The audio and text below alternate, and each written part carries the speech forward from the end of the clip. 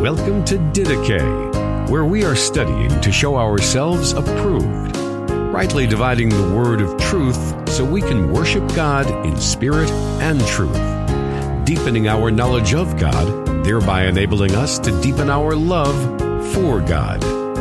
Here is your host, Justin Peters. Welcome to the program, ladies and gentlemen. My name is Justin Peters. I hope that this finds you and your family doing well today. I want to thank you so much for joining me for this podcast. Well, a couple of days ago, as of this recording, Rick Warren made a lot of news in the evangelical world when he announced that he had been appointed as Chancellor of Spurgeon's College. Spurgeon's College was founded by Charles Spurgeon back in the late 1800s. And this raised a lot of eyebrows because Rick Warren is famously, or infamously, depending upon your point of view, a full-blown egalitarian. In other words, he believes that women are permitted not only to preach, but even to serve as pastors of local churches. And some people were scratching their heads wondering, well, how is it that he is Chancellor of Spurgeon's College when Charles Spurgeon was not egalitarian, he was complementarian. He did not believe that women could serve as pastors. But Rick Warren came out and he assured everybody, said, oh no, Spurgeon's College has informed me that my theology on female preachers and pastors is exactly the same as that of Charles Spurgeon. Well, I was a bit dubious about this, but I wanted to reach out to a friend of mine and an esteemed scholar. His name is Dr. Ed Romine. Ed has been a preacher since 2007. Ed holds a bachelor's in music from Henderson State University, a Master of Divinity in Biblical Languages, and a Master of Theology from Southwestern Baptist Theological Seminary, as well as a Master of Theology and a Ph.D. from Midwestern Baptist Theological Seminary. He currently serves as the Pastor of Education and Evangelism at First Baptist Church of Provo, Utah. And Ed recently wrote his doctoral dissertation on Charles Spurgeon.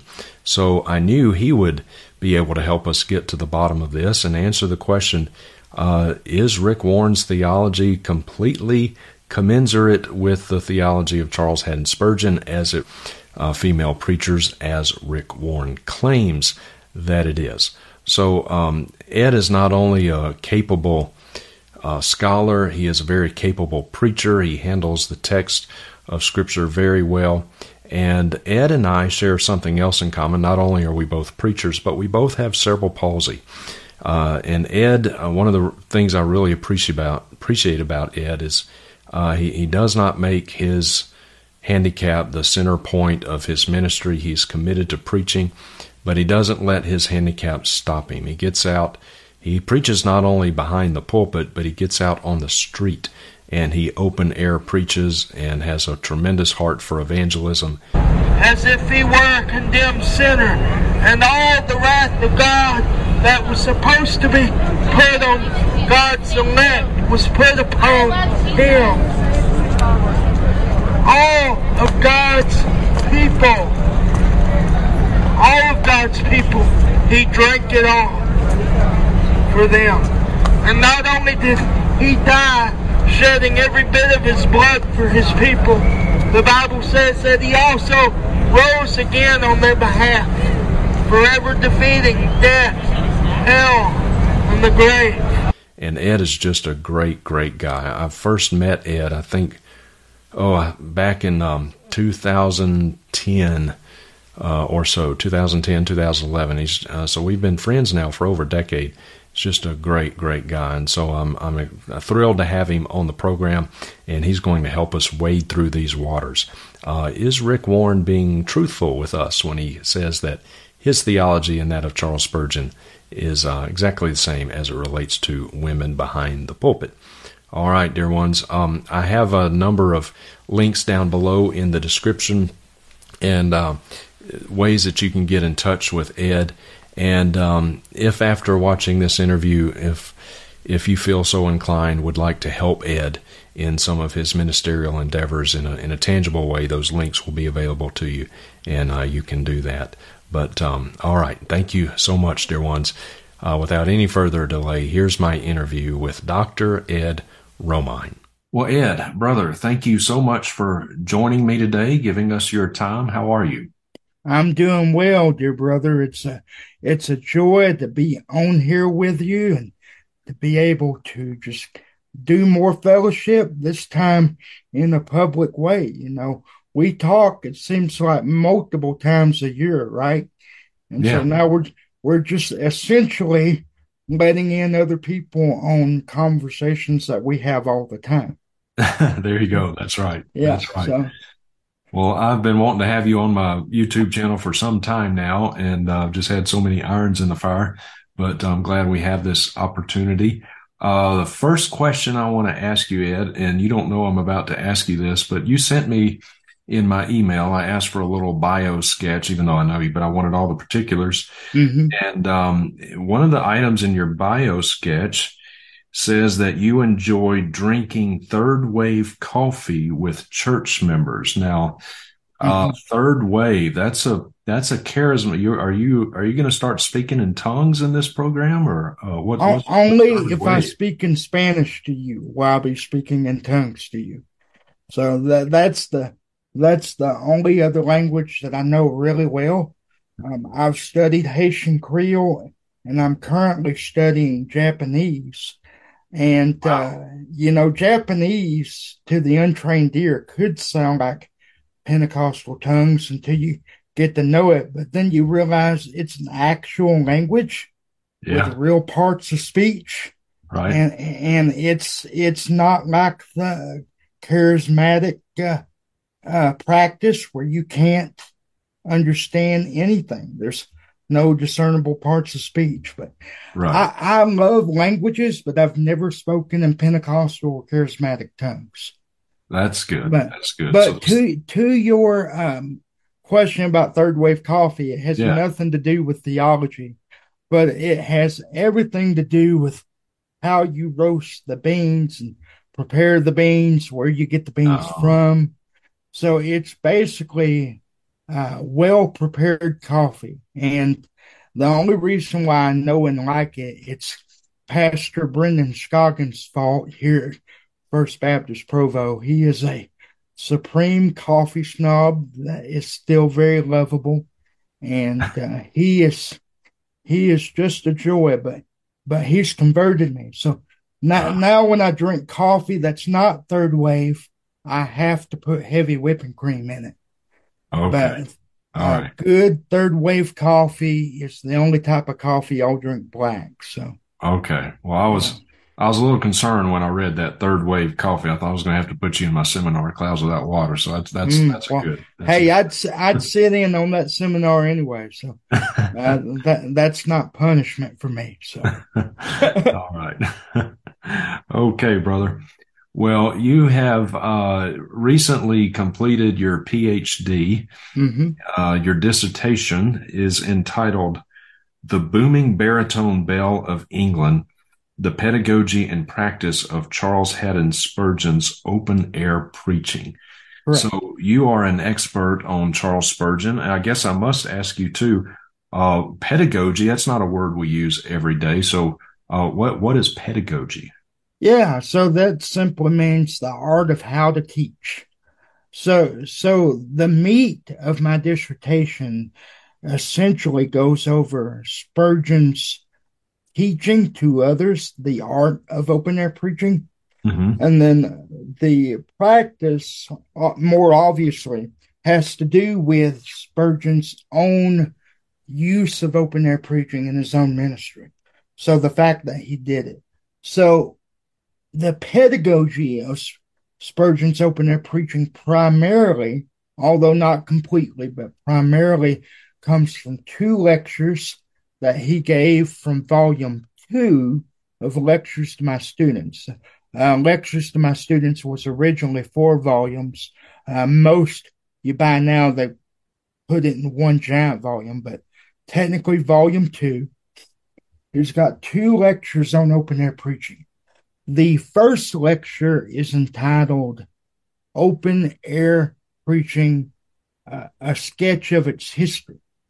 And that is what it sounds like. he goes really all the way back to Old Testament times, showed how Old, the Old Testament preachers open air preached, even in their prophesying to those who would not hear. So, like, for example, the easiest one to talk about would be Jeremiah. He was considered the weeping prophet. Nobody really liked him, and he had a lot of tough things to say that were the words of Yahweh. But he did that primarily in the open air. And then if you look at New Testament books, I believe this is Galatians off the top of my head. Paul says that Noah was a preacher of righteousness, but we don't actually see recorded when Noah preached. We just know that he built the ark. But we know from Paul's words that Noah was a preacher. So Spurgeon makes the assumption he probably preached in the open air. So Spurgeon starts out in the Old Testament, and then he goes into the New. And of course, he shows how Jesus himself in Mark 1:15 preached along the seashore, which is still in the open air. Repent, for the kingdom of heaven is at hand. And he shows how the apostles open air preached. You see it throughout the book of Acts. And then he goes into early church history, pre-Reformational medieval history. There were friars who, according to Spurgeon, opened air preached and were kind of the fuel that flamed the Reformation. And then, of course, Spurgeon says that the Reformation itself was on the backs of open air preachers. That Luther and Cranmer in the English Reformation and Zwingli with the Swiss Reformation, those guys were the figureheads. But Spurgeon argues that there was also a ressourcement of open air preaching, calling back from apostolic and medieval days, that angered the Catholic Church and fueled the Reformation. Yeah. Okay. So, and then he traces, past the Reformation, the 1600s, the 1700s, all the way on, up to his current day with himself in the 19th century, the 1800s. Yeah. So that's essentially what I looked at, was analyzing those lectures for the pedagogy.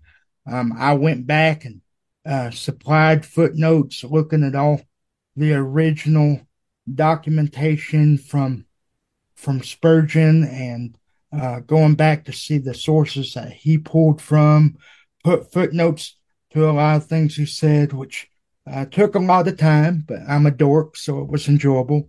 And just really updating his scholarship so it'll be easier for others who want to build on the back of my research or use my research for their own topic. All right. Good deal. Yep. Good deal.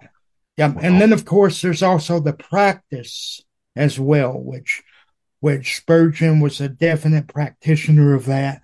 There's 3 sermons recorded in the big 63-volume set. There was one that's currently been lost to time that we know existed, but nobody can find it. And I also went through and analyzed those sermons, and I showed how open air preaching was the impetus for why Spurgeon was such a herald of the cross. So that's my thesis, essentially. Okay. Yeah. Good stuff. Good stuff. All right. Well, you are well versed in the subject matter at hand, and what brings us to this point, Ed, is the recent appointment of Rick Warren as the chancellor of Spurgeon's College. And I do want to make the distinction between Spurgeon's College and Spurgeon College. Those are 2 different things, right? Correct. So Spurgeon College is the undergraduate arm of Midwestern Baptist Theological Seminary, which is in Kansas City, Missouri. I actually teach online for them, and the school's been a blessing to me. They've They pray for my work out here. Every time I go back, people were asking if I'm Mormon yet. And, just in good fun, and got a lot of wonderful connections there. But they are extremely more conservative than Spurgeon's college. Yes, Spurgeon's college. So, yeah, and that was actually a college that Rick Warren, Charles Spurgeon started, but under a different name, right? Correct. Yeah, it was originally the pastor's college, and the way it's spelled is very significant. So it's PASTORS apostrophe, which is kind of like a theological comma, as some people have called it, because it wasn't pastor's college as in Spurgeon thought he owned it, but he put the comma after the S to show that this college is really the students. And if it were not for the students who are already in ministry, then this college wouldn't exist. Yeah. Well, so when we're dealing with Spurgeon versus Spurgeon's college, as well as the pastor's college, where you put that apostrophe makes all the difference, doesn't it? Correct. Well, all right. So what brings us to this point, Ed, brief sketch here. So back in 2021, Rick Warren caused a big theological and ecclesiastical brouhaha when he ordained 3 women as pastors at his church, Saddleback Church, that up until recently he served as a pastor of. And of course, Saddleback Church is one of the flagship churches of the Southern Baptist Convention, which has always been against women serving as pastors. And there's nothing against women, of course. That's what Scripture teaches. And so that's why the SBC is held to that. But he ordained 3 women as pastors at Saddleback Church. Then the following summer of 2022, he announced his replacement. He was retiring from pastor of Saddleback, and his replacement is a guy named Andy Wood. And Andy Wood, as well as his wife Stacy Wood, they are currently both serving as pastors of Saddleback Church. Right. And so this is clearly egalitarian. It's abandoning complementarian view, which is the biblical view of men and women, the roles of men and women. And then just a few days ago, as of this recording, we're recording this on what is today, May 19th, 2023. So just a couple of days ago, May 17th, 2023, Rick Warren announced that he had been named by Spurgeon's College as that institution's first chancellor. And he was very proud about this. Rick Warren, quoting from his Twitter feed here, says, Charles Spurgeon personally led my great-grandfather to Christ, mentored him at Spurgeon's College, then sent him to America to plant churches. Now we're 4 generations of Southern Baptist pastors. I inherited Spurgeon's lectern, this portrait, many items, letters, and sermon notes. And there was pretty quickly some discussion, pretty enthusiastic discussion about Rick Warren's view of women serving as pastors and preachers, which he has no problem with, obviously. Correct. And how that deviates from what Charles Spurgeon believed, his theology on female pastors or in women in ministry in general. But he said this to try to defend himself. He said, quote, the 167-year-old Spurgeon's College in London inducted me as their chancellor, telling me that my views on ordination are identical to Spurgeon's. So I am reached out to you to employ your expertise here.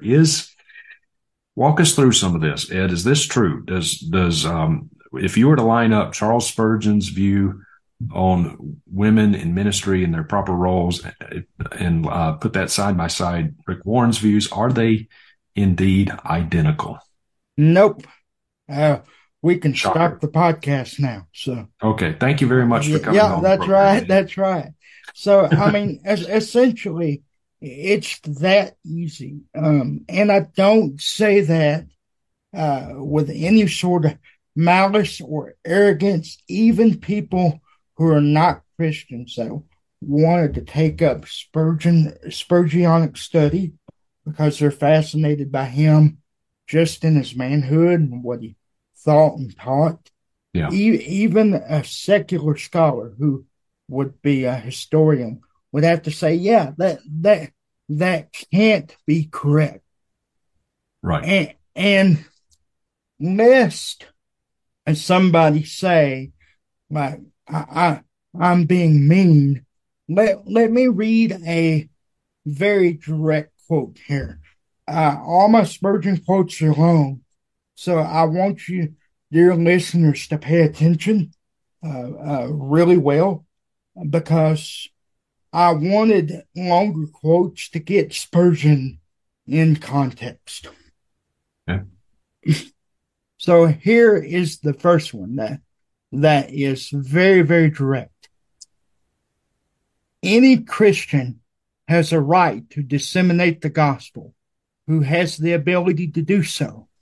And more, he not only has the right, but it is his duty so to do as long as he lives.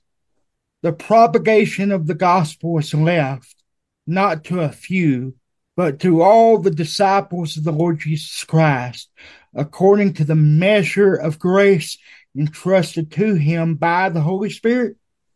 Each man is bound to minister in his day and generation, both to the church and among unbelievers. Indeed, this question goes beyond men and even includes the whole of the other sex. Whether believers or male or female, they are all bound, when enabled by divine grace, to exert themselves to the utmost to extend the knowledge of the Lord Jesus Christ. Our service, however, need not take the particular form of preaching. Certainly, in some cases it must not, as for instance in the case of females whose, listen to this, whose public teaching is expressly prohibited. And he cites 1 Timothy 2:12 and 1 Corinthians 14:34 there. And if I may say, dear brother, I have a sense for what I think Rick Warren means when he tries to say, oh, my way of thinking about this is identical to Spurgeon's. But if you really look at it, he's not saying exactly the same thing. Spurgeon's not. Mm-hmm. He says that the public teaching ministry is expressly prohibited. Let me give you another quote here, if I may. Remember that when you have told out the story of the cross to men, you are rid of one responsibility. At any rate, if they perish, it will not be because they did not know, and they perish through ignorance. It will not be their ignorance through your neglect in teaching them. Now, tonight, I wish to stir up everyone here to become a preacher. Women and all. That's very important. So it's saying tonight, I wish I could stir up everyone here to become a preacher. Women and all. But look what he says next. Not that I care much for women preaching, but I want them to preach in the sense in which I have laid the matter down. That is, to make known to somebody the wondrous story of the cross. Speak to an individual if you can. If you cannot do that, write. If you cannot write, send a sermon or give a tract. Only do keep on making Christ known. I suppose that there are 2,000 or 3,000 believers here tonight out of these 6,000 people. If every one of you Christians would every day make Christ known to somebody, what a missionary organization we should be. How can they hear without a preacher? Now, let every one of you become, in the sense in which the text means, a preacher by telling out in some form or other and making known in some way or other the wondrous doctrine of salvation by faith in Christ. So Spurgeon is very clear to differentiate his complementarian conviction of women should not be pastors in any sense of the word. That he would say that goes against Scripture. Where Spurgeon did kind of enlarge the definition of preacher is that he considered anybody who was evangelizing a preacher in that sense. So I bet you Rick Warren is taking a passage like that he's probably read before, and he's saying, women can be pastors. But Spurgeon is very clear to say that the office of pastor and the public preaching ministry is prohibited, but women can and should evangelize. So to be fair to Spurgeon, I don't think Rick is. I think he's twisting Spurgeon's words for his own agenda there. Does that make sense?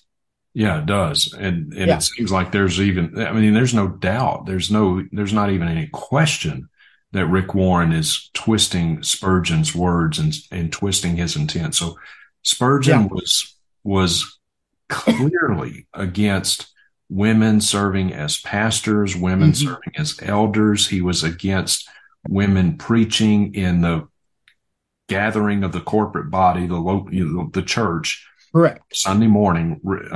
Charles Spurgeon would have never allowed a woman to take the pulpit on a Sunday morning for local church, right?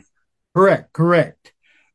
And that was always a man that took the Sunday morning and Sunday night and Wednesday night, Thursday night pulpit preaching hours. Right. And I will say, within some of the circles I've ran in, is that there's been some debate about, should women open their preach or not. Justin and I both know godly brothers who would give a pass on that.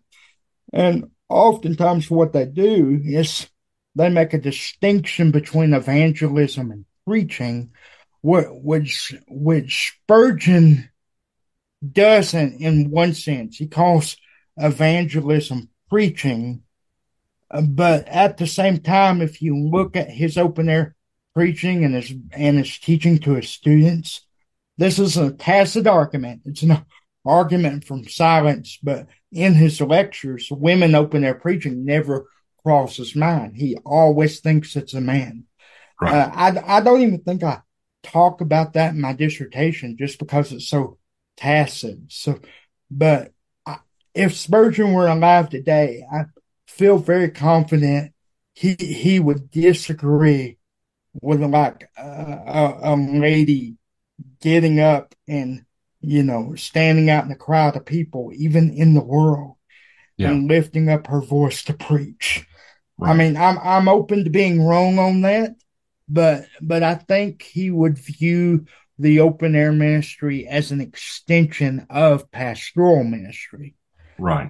He never explicitly says that, to be fair, but that's my deduction there, if that makes sense. And it seems like an inescapable deduction. Like some things are so obvious you don't have to mention them. Like I don't have to tell people the sun's going to come up in the east tomorrow morning because it's we all know it is. So it's one of those things that's so obvious. He never even had a reason to mention it. Yes. And unless somebody thinks, the quotes I've read aren't strong enough or explicit enough, let me read one more that I think will nail this down for everybody. Okay. So he is talking about Peter's wife's mother in this sermon. Okay. Notice that what this good woman did was very appropriate. Peter's wife's mother And this is why I make my assumption. Peter's wife's mother did not get out of her bed and go down the street and deliver an address to an assembled multitude. Sounds like street preaching to me. Uh-huh. Women are best when they are quiet. I mean, that's pretty strong. That's not very politically correct. Correct. But I mean, he said it. So women are best when they're quiet. I share the Apostle Paul's feelings when he bade women to be silent in the assembly. Yet there is work for holy women. Oh, that's a beautiful yet. Yet there's work for holy women. And we read of Peter's wife's mother that she arose and ministered to Christ. She did what she could and what she should. She arose and ministered to him. Some people can do nothing that they are allowed to do, but waste their energies in lamenting that they are not called to do other people's work. Blessed are they who do what they should do. It is better to be a good housewife or nurse or domestic servant than to be a powerless preacher or graceless talker. Amen. Amen.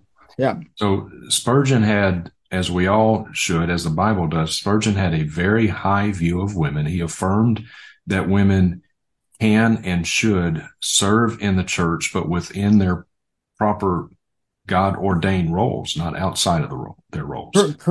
Correct. And when it comes to women not being qualified just by nature of what they are, people just get so upset for that in today's culture. But I'll tell you, when you asked me to do research on this topic, Spurgeon doesn't talk about this all that much. I mean, you have the Salvation Army organization that, let women preach in pulpits and in the open air. But other than that, I mean, Spurgeon lived in a culture in which he didn't have to think about that much. People in the 19th century Victorian England viewed womanhood in a more biblical and proper way. Yeah. All the scholars, from Christian scholars all the way to liberal scholars, acknowledge that part of history. Like, women were not viewed in the same way they are now in egalitarian terms, being equal in every sense possible. Does that make good sense what I'm saying? So, yes. Like for Spurgeon, he never really mentioned this much unless it came up in the text, because it wasn't as much of a hot button issue. Women preaching would have been considered odd amongst the larger Victorian culture from everything that I've studied and know. So yeah, something that's just not an issue. Obviously, you wouldn't raise it very often. I mean, if it's not an issue, if it's something that's just not happening, which it really didn't back then in Victorian England, there's really not much need to make mention of it on a regular basis. But very different day and age in which we're living today. In fact, that really changed, Ed, with not to go off on another topic, but that really changed with the advent of the Pentecostal / charismatic movement here in the States. And then you have the rise of women like Amy Semple McPherson and Catherine Kuhlman. And of course, women in the charismatic movement preach as much as men do. But but back in Spurgeon's day in the 1800s, just wasn't really a thing. Right. Not to the same degree that it is now. Right. Nowhere near. For sure. Nowhere near. So, like I said, you did have the Salvation Army. You did have like the Society of Friends, the Quakers. I mean, they were not mainstream. Right. They were very fringe. Right. And one thing else I think is so helpful in this discussion is just to talk about the nature of preaching itself. And preaching is something that Spurgeon would oftentimes say it's not child's play, and to take it very seriously. And every time he said that, he was always talking to men. He was talking to his pastors, college students, like, you need to take this very, very seriously. So all of whom were men, by the way, all of the correct, students at pastors correct, college yep, were men. correct. They were all men, and Spurgeon was more ecumenical, especially in his in his later days, than a lot of people tend to think of him as. And I found a quote that was actually alerted to me by a dear friend at Midwestern. He's doing his PhD on Spurgeon, and he's talking about what it is to preach. And it's very shocking when you hear this quote, but I think it's helpful because it shows the high supremacy and value Spurgeon put on preaching. So we don't know exactly when he wrote this in his autobiography, but it's found in volume 2. Okay. And this is gonna shock you, brother. It did me when I first heard it, but I think you're really gonna like the quote overall. Okay. So Spurgeon is in Brussels, and he says, "In Brussels, I heard a good sermon in a Romish church. The place was crowded with people, many of them standing, though they might have had a seat for a halfpenny or a farthing. And I stood too, and the good priest, for I believe he is a good man, preached the Lord Jesus with all his might. He spoke of the love of Christ so that I, a very poor hand at the French language, could fully understand him, and my heart kept beating within me as he told of the beauties of Christ and the preciousness of his blood and of his power to save the chief of sinners. He did not say justification by faith, but he did say efficacy of the blood, which comes to very much the same thing. He did not tell us we were saved by grace and not by our works, but he did say that all the works of men were less than nothing when brought into competition with the blood of Christ, and that the blood of Jesus alone could save. True, there were objectionable sentences, and naturally there must be in a discourse delivered under such circumstances. But I could have gone to the preacher and have said to him, "Brother, you have spoken the truth, and if I had been handling the text, I must have treated it in the same way that he did, if I could have done it as well." I was pleased to find my own opinion verified in his case, for there are, even in the apostate church, some who cleave unto the Lord, some sparks of heavenly fire that flicker amidst the rubbish of old superstition, some lights that are not blown out, even by the strong wind of popery, but still cast a feeble gleam across the water sufficient to guide the soul to the rock, Jesus Christ.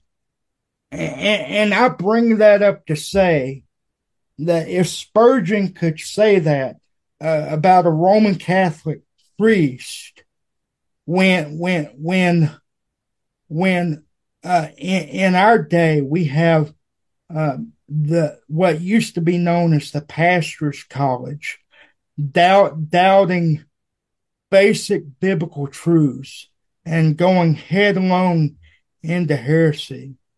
I mean that tells you something about how much Spurgeon would be rolling over in his grave if he knew, because he was certainly happy to welcome anybody, even a Catholic, that he thought was truly preaching the gospel, but he would be crying tears in heaven if he knew just how apostate Spurgeon's college has become and is becoming.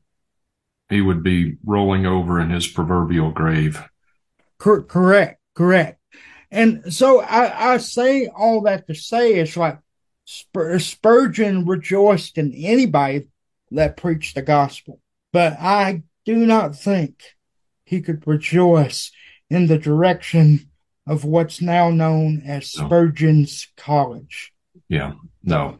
And it's, if Rick Warren doesn't know this about Spurgeon, then shame on him for not doing his research. But it's just, I don't even know. I mean, Spurgeon is such a studied man. So much has been written about him, and your contribution, your thesis is a welcome addition to that body of research. Mm-hmm. It's just incomprehensible to me that he didn't know this about Spurgeon. And so it brings up questions of his character and integrity, because I don't see how you get around the inescapable conclusion that he just lied.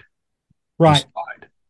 Right. And he either lied or is ignorant, and there's no excuse for ignorance. No, not at this level. Not when a 10-second Google search can prove what you're saying is wrong. Right.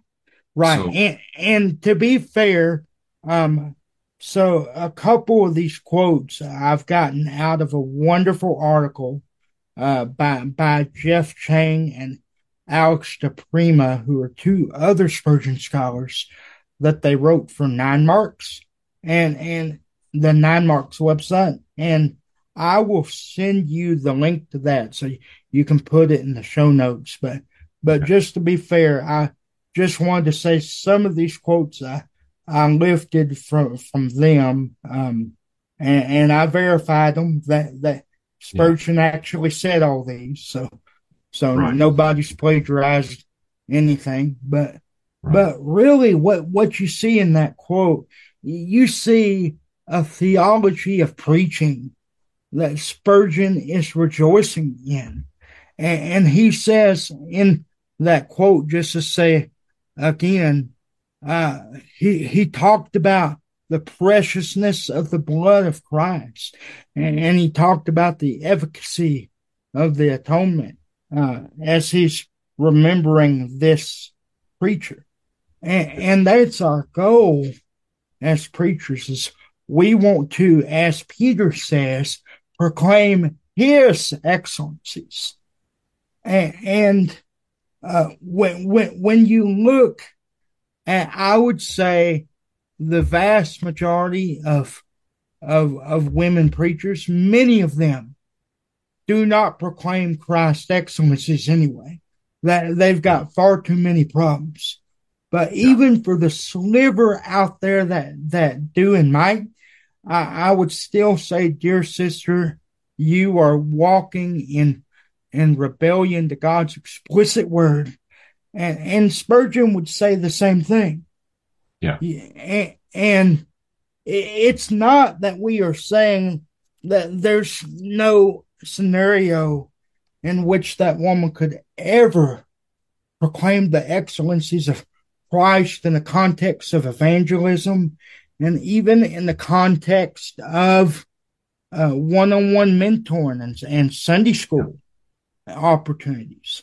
In the 1800s, the Sunday schools were primarily for children. In fact, that's how they started out, was to teach children. Right. And there was one specific, let me see if I can get to it here, one specific Sunday school teacher that Spurgeon absolutely loved. And her name, I'm probably going to butcher this, Lavinia Bartlett. And look at what Spurgeon says about Lavinia Bartlett. She was a Sunday school teacher for years and years and years at the Met Tab.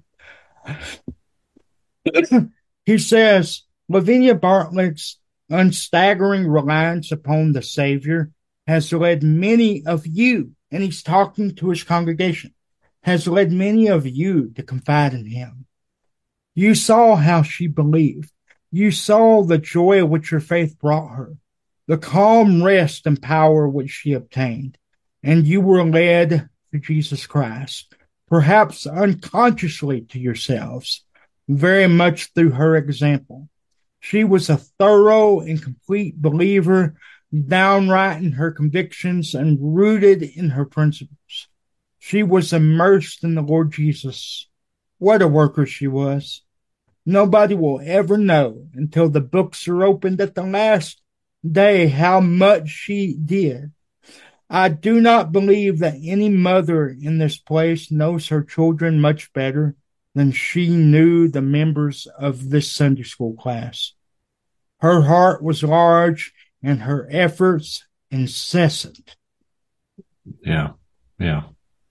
So, Spurgeon clearly, as we should all, valued women serving in the church, just serving within their proper roles, and teaching children would certainly be appropriate, but not once those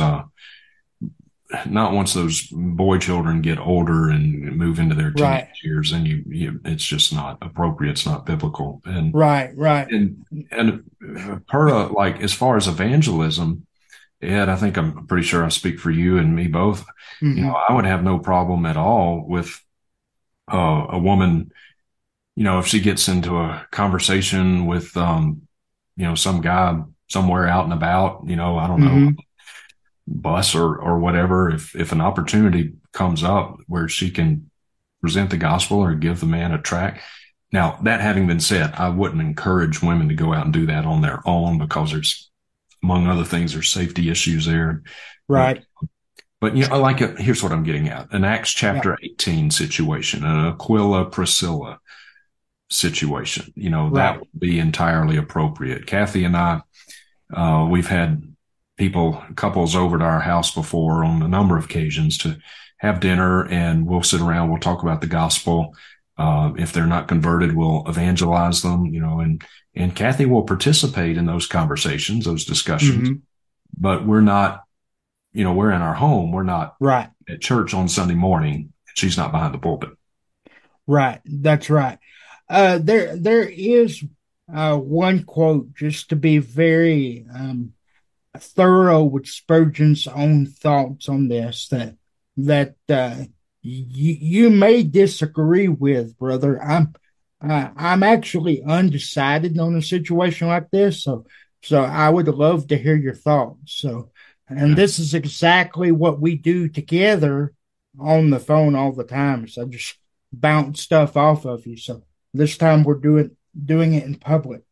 So to give you a little bit of background, when Spurgeon was 15 years old, he had come into a contact with an older lady, older as in I think like 60s-ish. I could be wrong on that, named Mary King. And Mary King actually taught him Calvinistic doctrine and a lot of theology. And this is what he says. I find it really interesting. Mary King was a good old soul and lacked something very sweet indeed. Good, strong Calvinistic doctrine. Many a time we have gone over the covenant of grace together and talked of the personal election of the saints, their union in Christ, their final perseverance, and what vital godliness meant. And I do believe I learned more from her than I should have learned from any 6 doctors of divinity of the sort we have nowadays. And if you know Spurgeon, he's jabbing in the eyeball the theologians of the established church, the Church of England. Yeah. So he's making a jab at them, saying like you big dummies don't know Scripture. I've learned more from this old woman that nobody's ever heard of, and she knew theology better than you guys. So Spurgeon, because of Mary King's influence, wouldn't have even been against like a one-on-one mentoring situation or something like that, with the age difference. So Wyatt, it really would have been like a mom or probably more like a grandma teaching a son type person. So just to be fair to Spurgeon, there is that in his ministry upbringing and influence as well. But again, what we're not saying is that Mary King got up in a pulpit and preached and taught men in a situation where she had scriptural authority, or could have had scriptural authority rather. What we're saying is that she very humbly took this young boy aside and taught him what the Lord had taught her, which is not the same thing as like what Spurgeon's college is doing nowadays by giving essentially Spurgeon's seal of approval on ministry he could not have approved. Does that make sense, dear brother? Yep, it does. It does. Yeah. So, I mean, I'm a little uneasy with the Mary King thing just personally, but it's still not what like Rick Warren and Spurgeon's college is making it out to be now. Yeah, I agree. Yeah. When you get to age 15, that's, you're moving into young adulthood there, young man, especially back, 150 years ago. Right. Yeah. Matured a lot more quickly than they tend to do nowadays. But, I'm with you. I'm not entirely comfortable with that either. But yeah, you're still, even with that, you're still light years from where Rick Warren is and Spurgeon's college is today. So, yep. And if I could give another encouragement to women, this is a very encouraging quote here. This is from a sermon. I know Mother's Day is past at the time we're recording this, but it's so helpful and an encouragement. This is from sermon number 1340, and it's called Manoah's Wife and Her Excellent Argument. And this is the scripture that it's based off of. And Manoah said unto his wife, We shall surely die, because we have seen God. But his wife said unto him, If the Lord were pleased to kill us, he would not have received a burnt offering and a meat offering at our hands, neither would he have showed us all these things, nor would us at this time have told us such things as these. And here's the quote that I lifted from that sermon. I think I also found this one at the 9 Marks article as well. And I just think it's so helpful. Once again, another remark is that it is a great mercy to have a Christian companion to go to for counsel and comfort whenever your soul is depressed. Manoah had married a capital wife. She was the better one of the two in sound judgment. She was the weaker vessel by nature, but she was the stronger believer. And probably that was why the angel was sent to her. For the angels are best pleased to speak with those who have faith, and if they have the pick of their company, and the wife has more faith than the husband, they will visit the wife sooner than her spouse, for they love to take God's messages to those who will receive them with confidence. She was full of faith, evidently, and so when her husband trembling said, We shall surely die, she did not believe in such a mistrustful inference. Moreover, though they say women cannot reason, yet here was a woman whose arguments were logical and overwhelming. Certain it is that women's perceptions are generally far clearer than men's reasonings. They look at once into a truth while we are hunting for our spectacles. I love that. He goes on to say, their instincts are generally as safe as our reasonings, and therefore, when they have in addition a clear and logical mind, they make the wisest of counselors. So I say that to say Spurgeon did not believe that women were dinglings that never get anything right. He didn't believe that they were ditzy, stupid, had nothing to contribute. But Right. Spurgeon based his complementarian convictions off of what the scriptures say in First Timothy that Eve was the one who fell.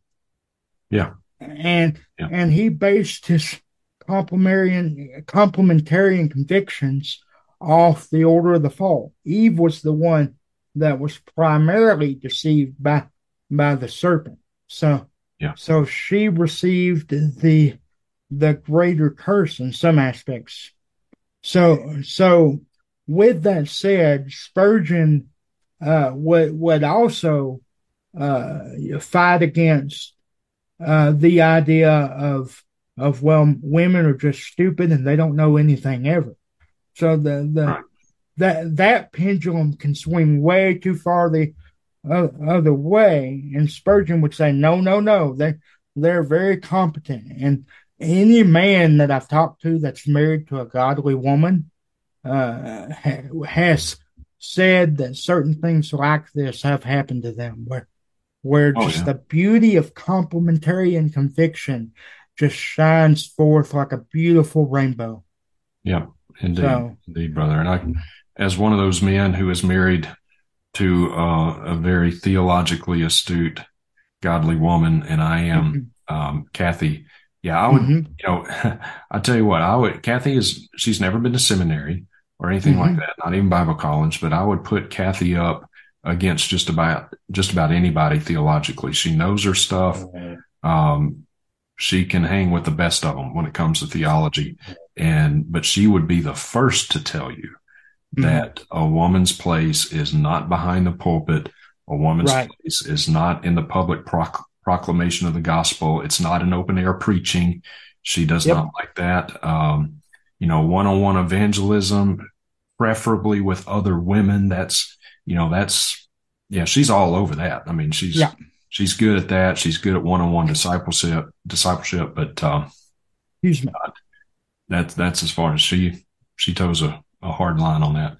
Right. No, rightly so. But I tell you what, I in no way consider myself to be, Kathy's superior in any capacity. She's absolutely. And because she knows her stuff, she knows what the Bible says about the roles of men and women. So, she's fine with that.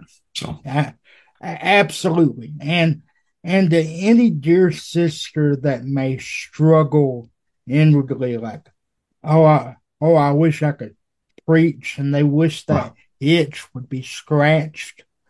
They don't know what they're. Let me just say this. You will be much more joyful if you humbly submit to what God's word says. Yep. You may not feel like that now, but we as Christians are not called to trust our feelings in and of themselves, because our feelings are not trustworthy.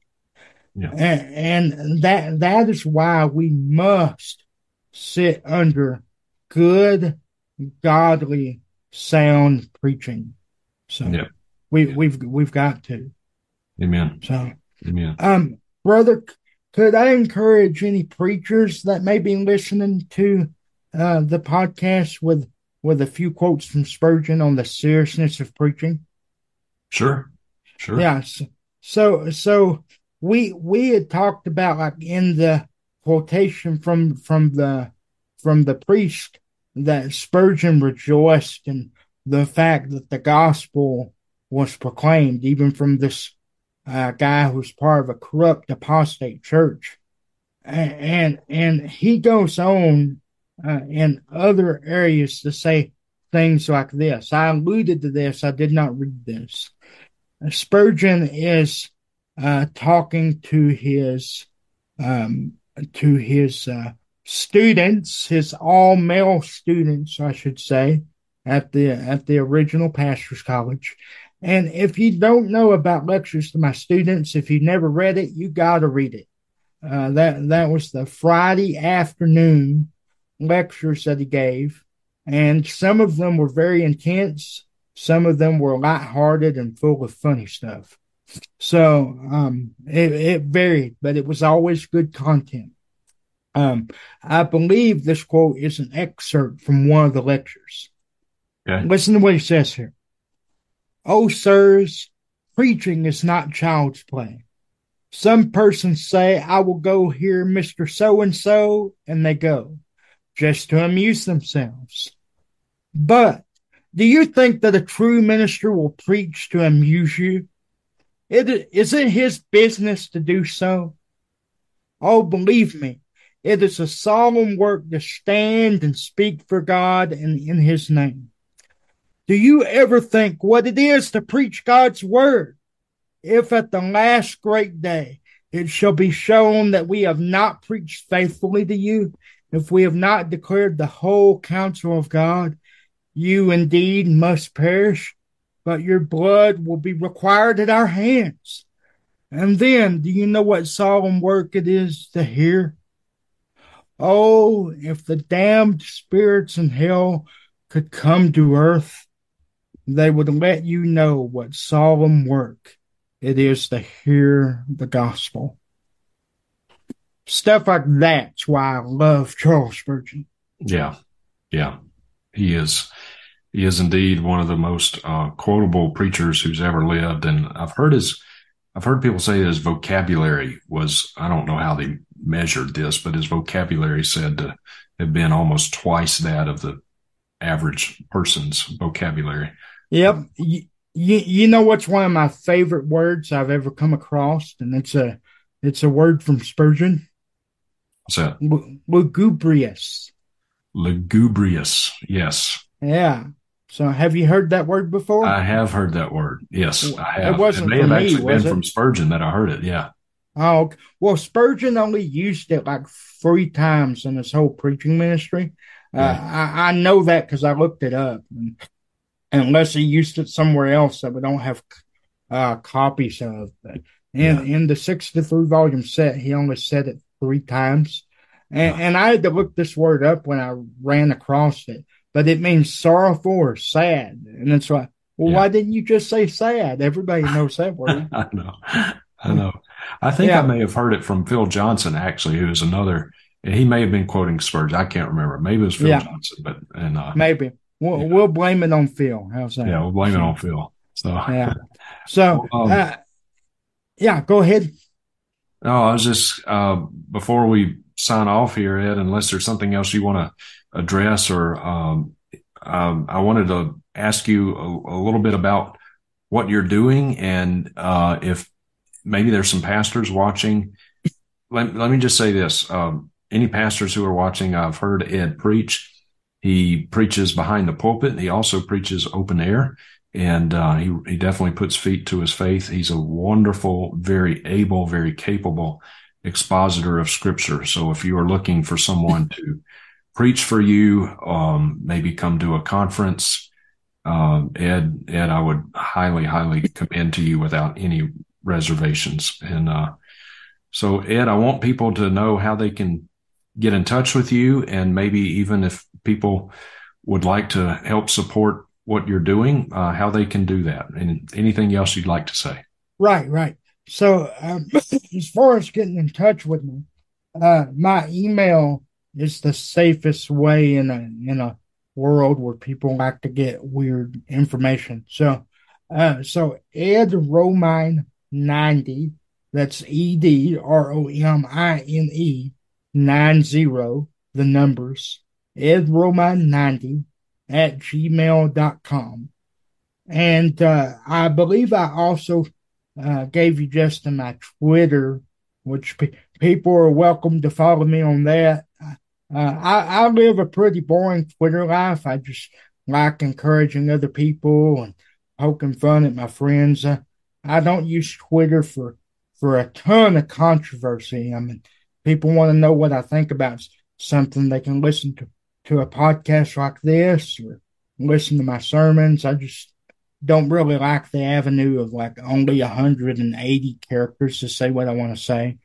So, and that's me. I know other people are different, but I just use it for encouragement and for my own edification. I actually like looking up dog videos. So there you go. Something about me. Yep. So that's that. You can follow me on the Twitter. You can, I'll, I also have a site page on the YouTube. You can look up, just if you type in my name, then the word sermons, my own account will come up, and then, I preach regularly as one of the pastors of the First Baptist Church of Provo, which kind of segues into the other thing you wanted me to talk about.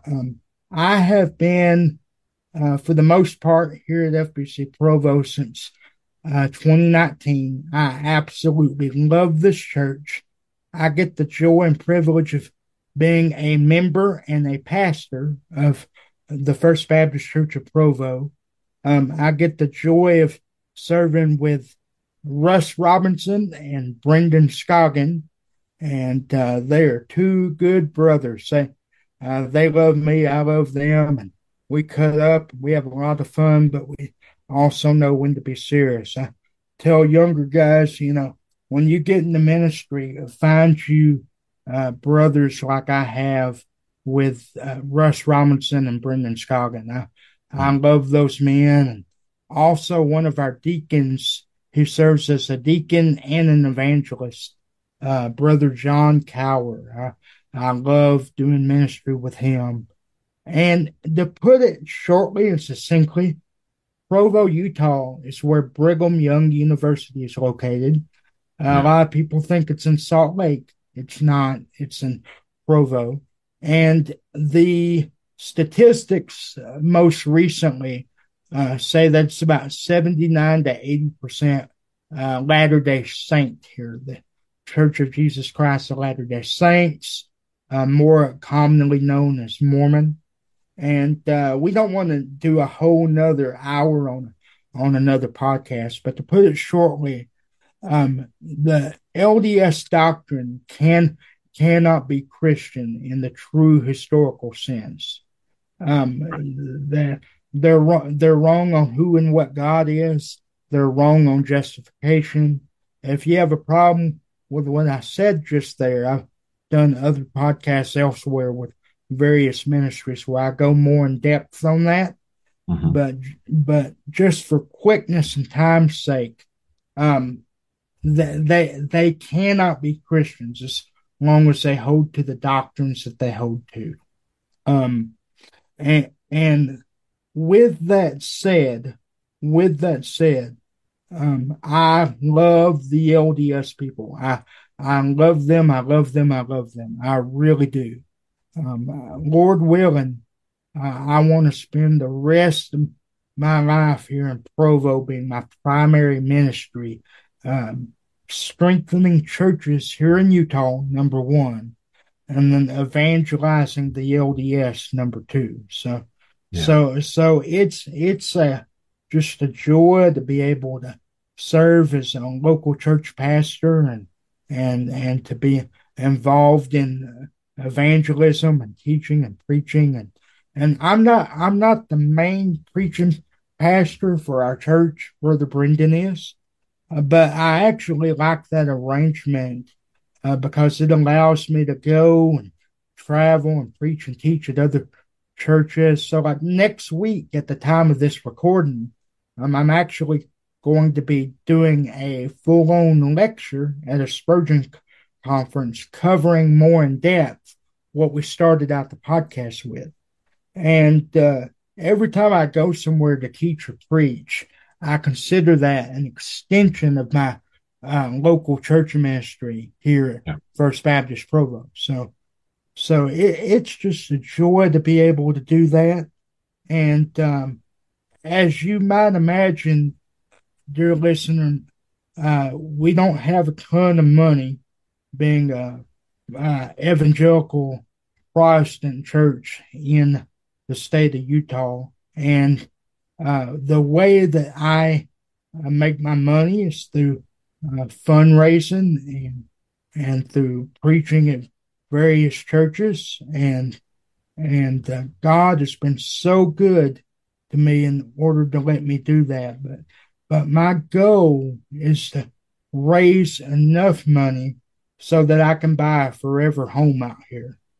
And so to put really practical terms on it, for me as a single minister, I'm not married, it'd take about $50,000 to $55,000 a year for me to live comfortably, but not live high on a hog like a Joy Boy preacher. But to be comfortably situated with a house of my own, that's my goal. And housing, the average price starts out about $545,000. So, it's pretty steep out here. Yeah. So God has been good to me. I've never not once been without, but I would like to eventually move into my own forever home out here and quit living at the church. But the church has been good to me. I just don't want to be 80 years old and still living in the church if I can help it. So you live inside the church. You have your own little apartment that they made for you. Correct. Yeah. And it's been good to me, but long term, it's not ideal to stay there, if that makes sense. Yeah. Or stay here, rather. Yeah, sure. Sure. Okay. All right. If anybody feels led to give, I'm sure Brother Justin will be able to give the instructions in the show notes, or you can email me. I'll give you my phone number over email, and we can call and talk. And if I could say this, if there's a pastor listening and you want to equip your people on talking to Mormons, I love doing that, because a lot of Baptist lay people don't know how to talk to the Mormons, to the LDS. Yeah. And you don't want your people to be targets for them. Right. And then, of course, as Justin said, I do love the formal pulpit ministry as well, and all that good stuff. So, yeah. Well, Ed, thank you, brother. Thank you so much for giving us your time today, your expertise on Spurgeon, and helping us to understand these issues. And I think it's been very helpful. Thank you so much. Yes, sir. Yes, sir. All right, brother. I appreciate your friendship as well. Love you, dear brother. Appreciate you as well. Love you too, bud. Love you too. Okay, dear ones, thank you very much for watching. All of the pertinent links down below in the description right there, and Ed's contact information as well. So thank you very much. Until our next time together, may the grace of our Lord Jesus Christ, the love of God, and the fellowship of His Holy Spirit be with you all. Thank you for listening to Didache. We hope that you were encouraged and edified by what you just heard. If you have a question or comment for Justin, are interested in more teaching resources, or would like to have him come and preach at your church or conference, you may contact him at justinpeters.org.